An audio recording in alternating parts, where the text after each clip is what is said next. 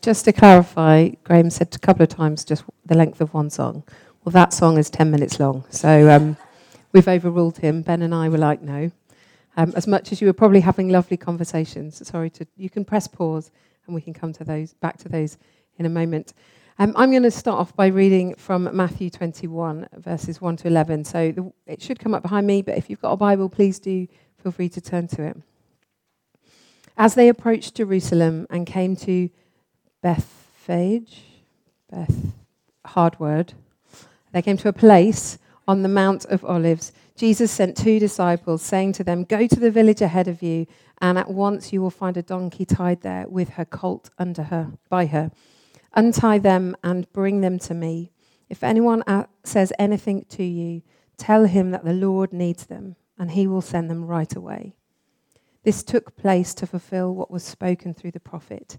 "Say to the daughter Zion, see, your king comes to you, gentle and riding on a donkey, on a colt, a foal of a donkey." The disciples went and did as Jesus had instructed them. They brought the donkey and the colt, placed their cloaks over them, and Jesus sat on them. A very large crowd spread their cloaks on the road, while others cut branches from trees and spread them on the road. The crowds that went ahead of him and those that followed shouted, "Hosanna to the Son of David. Blessed is he who comes in the name of the Lord. Hosanna in the highest." When Jesus entered Jerusalem, this whole city was stirred and asked, "Who is this?" The crowds answered, "This is Jesus, the prophet from Nazareth in Galilee." So today is Palm Sunday, which is why I wanted to read that. The day that the global church remembers Jesus riding into Jerusalem on a donkey in celebration. They roll out the red carpet for him. Well, not literally a carpet, cloaks and branches. Jesus arrives in Jerusalem for the Passover festival. And because of the preceding 3 years of all that Jesus has done and said and been, there are crowds there that knew exactly who he was. They knew who he was and they were celebrating. And it becomes infectious and it snowballs. Jesus was a symbol of hope of change, a change in regime perhaps, a revolutionary leader who would take on the Romans and set them free.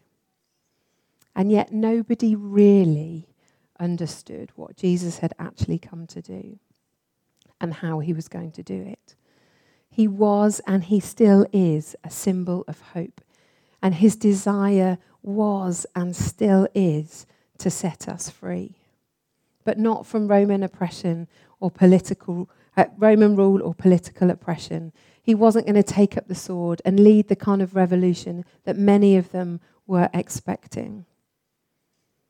He was offering and he was going to take up the cross to offer freedom for us from the kingdom of darkness. Freedom from oppression, to step into the fullness of God's kingdom, the freedom that he offers, the freedom that he has always extended to people, intends for us to be who we've been created to be and connected to our Creator. The hope Jesus offers is freedom to experience his salvation, his kingship, his transformation of an eternal nature. So when Jesus rode on a donkey into Jerusalem that first Palm Sunday, and the crowds went wild, the crowds were singing Hosanna. They were shouting it. Hosanna, a Greek word made up of 2 Hebrew words, literally meaning, please save us. The crowds knew that they wanted saving. They just didn't quite understand how that salvation was going to happen. And salvation and freedom is the message of Easter, isn't it?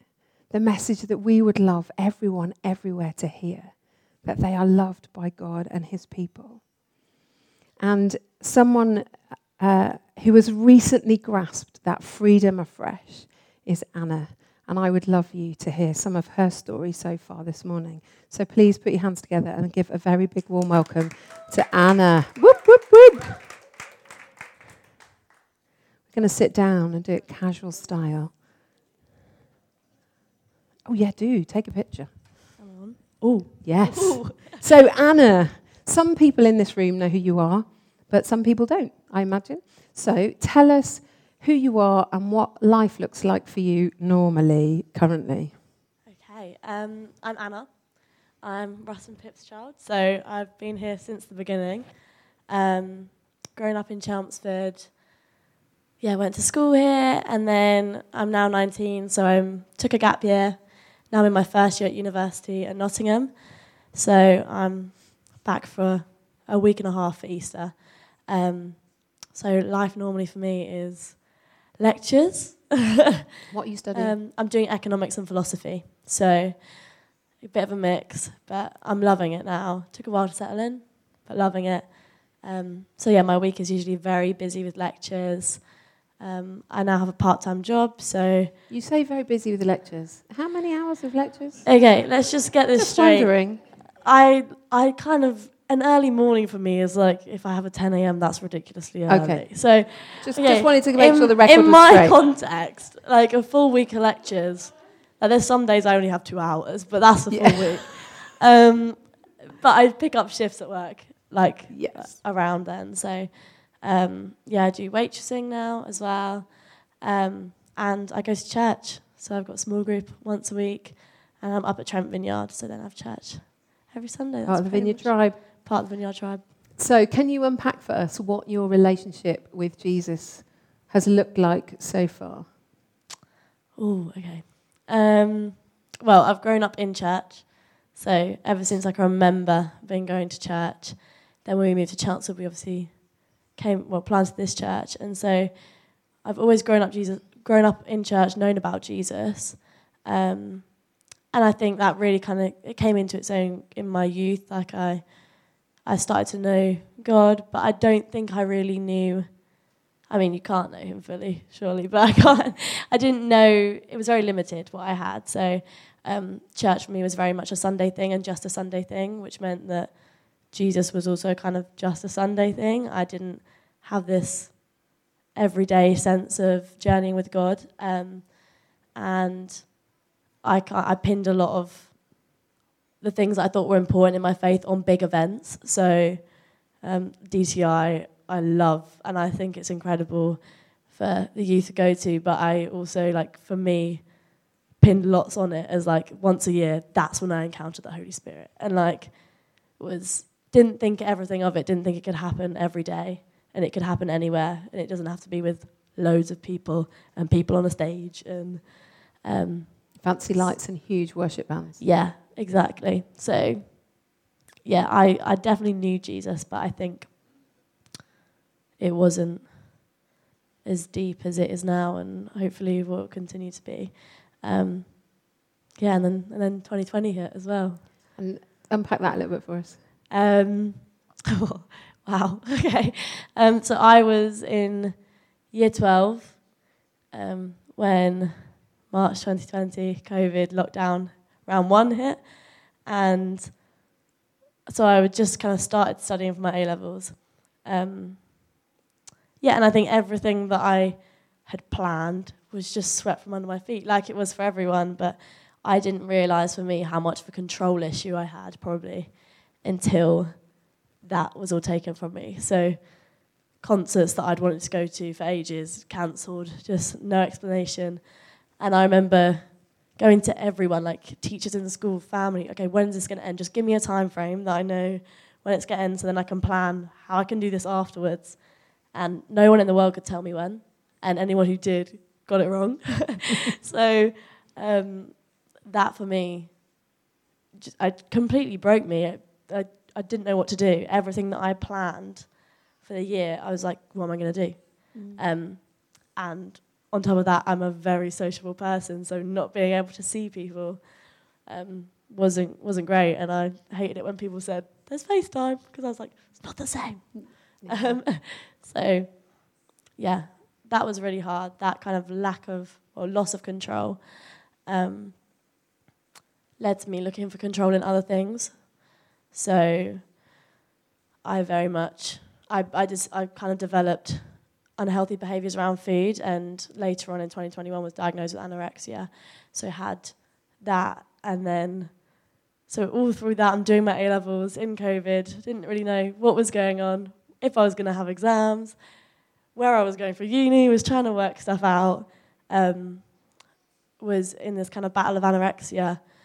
And yeah, so I was in it was hard for everyone. And I think everyone had their own like stories to tell through COVID. Yeah, and then 2021, obviously, kind of the end of 2021, autumn 2021, things were brighter now. And I'd been through therapy and been discharged. And I started my gap year. And so what a year. That's all I say when I say we're starting my gap year. Wasn't quite as you anticipated, was it? No, I knew I wanted to take a gap year from a few years back. And my original plan was to go out to Live Village in South Africa, which is like a charity organisation we've been to before, and wanted to do some kind of internship there.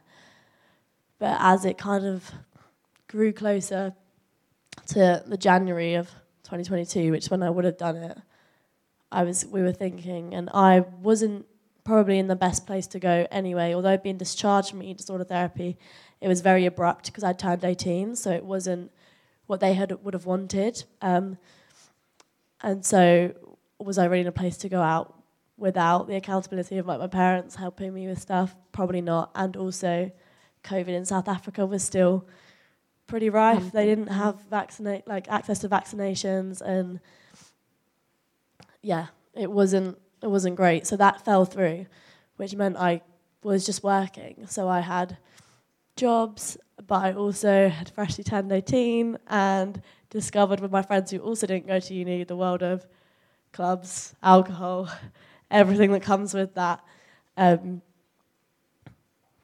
So where I was, I'd say still in pain from the eating disorder, still very much physically had healed, but mentally wasn't there. And that's the longest game to play with an issue like that. It's the mental game.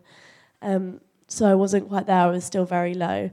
I still felt very worthless. And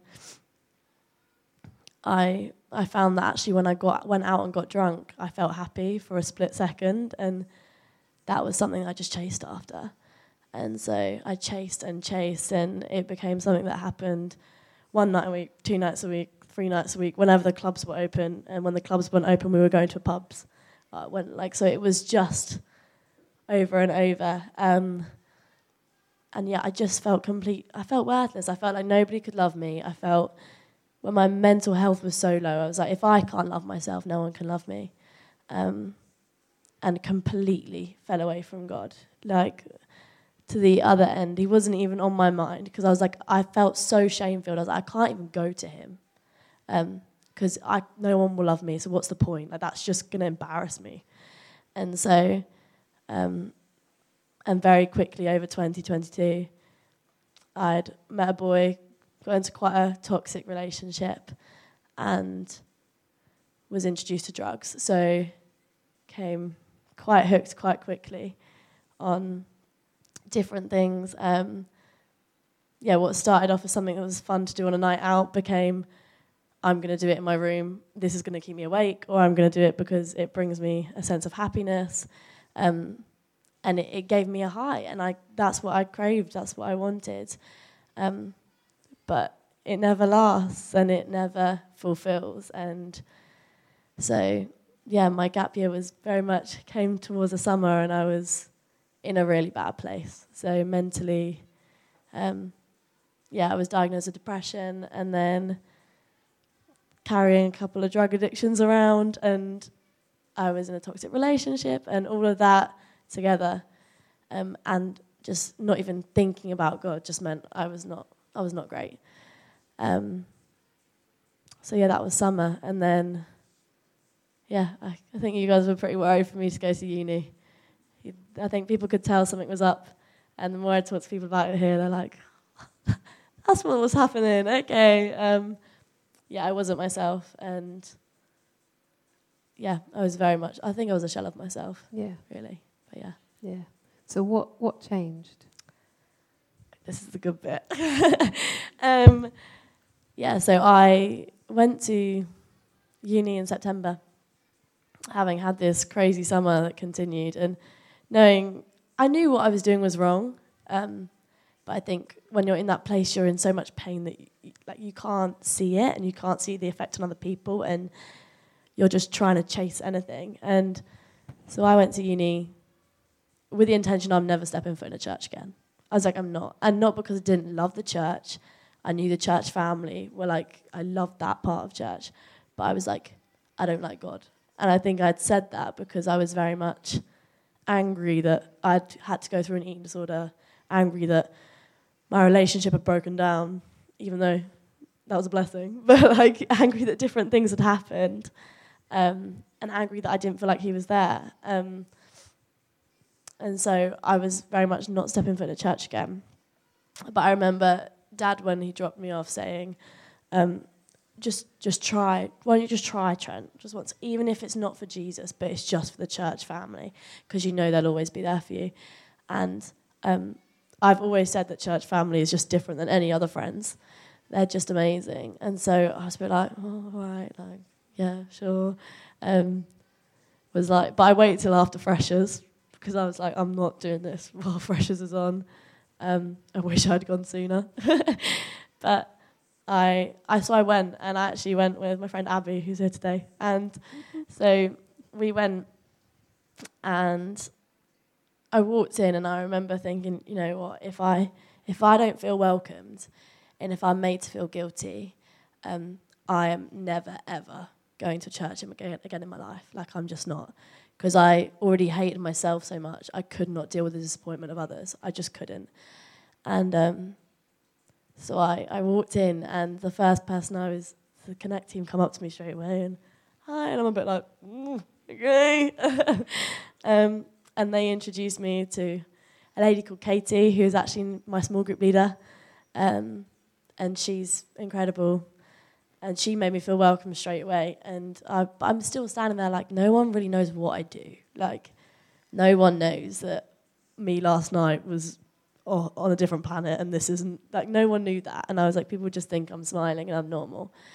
And then I didn't really engage in the service, I would say. Like, I kind of stood up in worship, wasn't really closing my eyes or, like, you know, engaging or engaging in the way that it looks like for me. I wasn't. And the same with the preach. I kind of was just sitting there. Okay. And ministry, yeah, I wasn't engaging at all. I was on my phone. I was like, this is not for me anymore. I was like, she was nice, but no, like, I refuse. I don't like the Jesus part. This is what I kept thinking. Anyway, I'm at a service, and somebody comes up to me. I'm like on my phone in ministry. And they said something, the exact words I've got in my journal, but they said something along the lines of, you're not too far gone. I just think Jesus wants to say that he loves you and he wants to set you free. And I still get goosebumps, but I literally broke down in tears. And I was prayed for, and like then and there, like, set free of addiction, like on the spot. Yeah. So very much, yeah, just was, I describe it to people as like the heart that I had. It felt painful because the heart that I had that really craved drugs, it felt like it was being ripped out and a new one was being put in. And it was like, I don't want that anymore. And to explain it to people was strange, because you're just a bit like, they're like, how? People spend months and months in rehab trying to do this, and I'm like, Jesus is the only way. And that then just started a whole snowball thing for me where I was like, well, I'm definitely going to church now. I was like, I can no longer deny it. Jesus is definitely real, and he definitely loves me. And so then that just snowballed. Oh.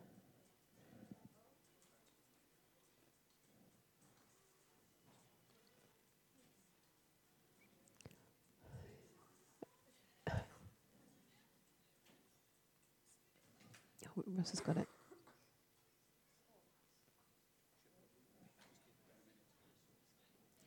What you've got to say, Anna, needs to be said. So we're going to wait so you can hear it.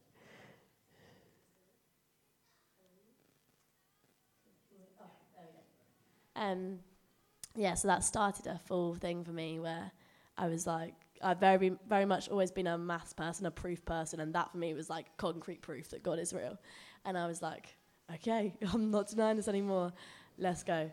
And so I began this kind of process. I started to open up to people. So the first person I told was Katie, who I was introduced to, and I was like, I just wanted to tell you this.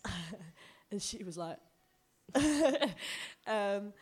and then that kind of started a whole process where I was prayed for, and people were praying over me, and more on the emotional and mental side now. So where my addiction had just stopped, obviously I still had a lot of lies that I'd believed about myself, and lies that I'd actually held more onto than I thought, and people that I needed to forgive, and things that I needed to apologize for and go to people and say sorry for, which I really hated at the time. I was like, I'm not confessing anything to anyone. But yeah, so I had lots of things that I know I was being prompted to do. And I began to make some great friends at church, who I absolutely love, and I had those guys around me to kind of hold me accountable, keep me going. And yeah, so that was the kind of whole of last term, was me kind of recovering from that. And then this term, it's got even crazier. Go on then, tell us a bit about this term. So I kind of went back up in January. I'd say at Christmas people could notice a difference in me, but since then it's been even crazier. Because at Christmas, although I had kind of, I was set free from drug addiction and stuff, I still was making maybe the wrong choices for me in other areas, because I tried to compromise with Jesus, which just doesn't work. I was like, God, I'm not doing drugs anymore, so, and what else I was doing wasn't as bad as that, so surely I can just keep doing this. And after Christmas, I very much got the image, the picture of no, you can't, in quite a gentle but strong way of, actually, if you lay it all down, I've got so much more for you.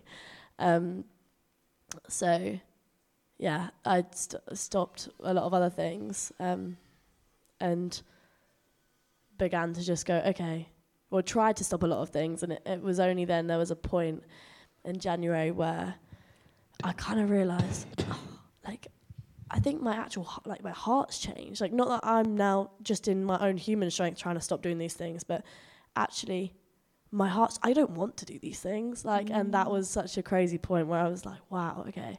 I don't want to go and get drunk on a night out. I don't want to set that example. And I remember one thing I wrote was we're called to be in the world but not of the world. It's very much, and it kind of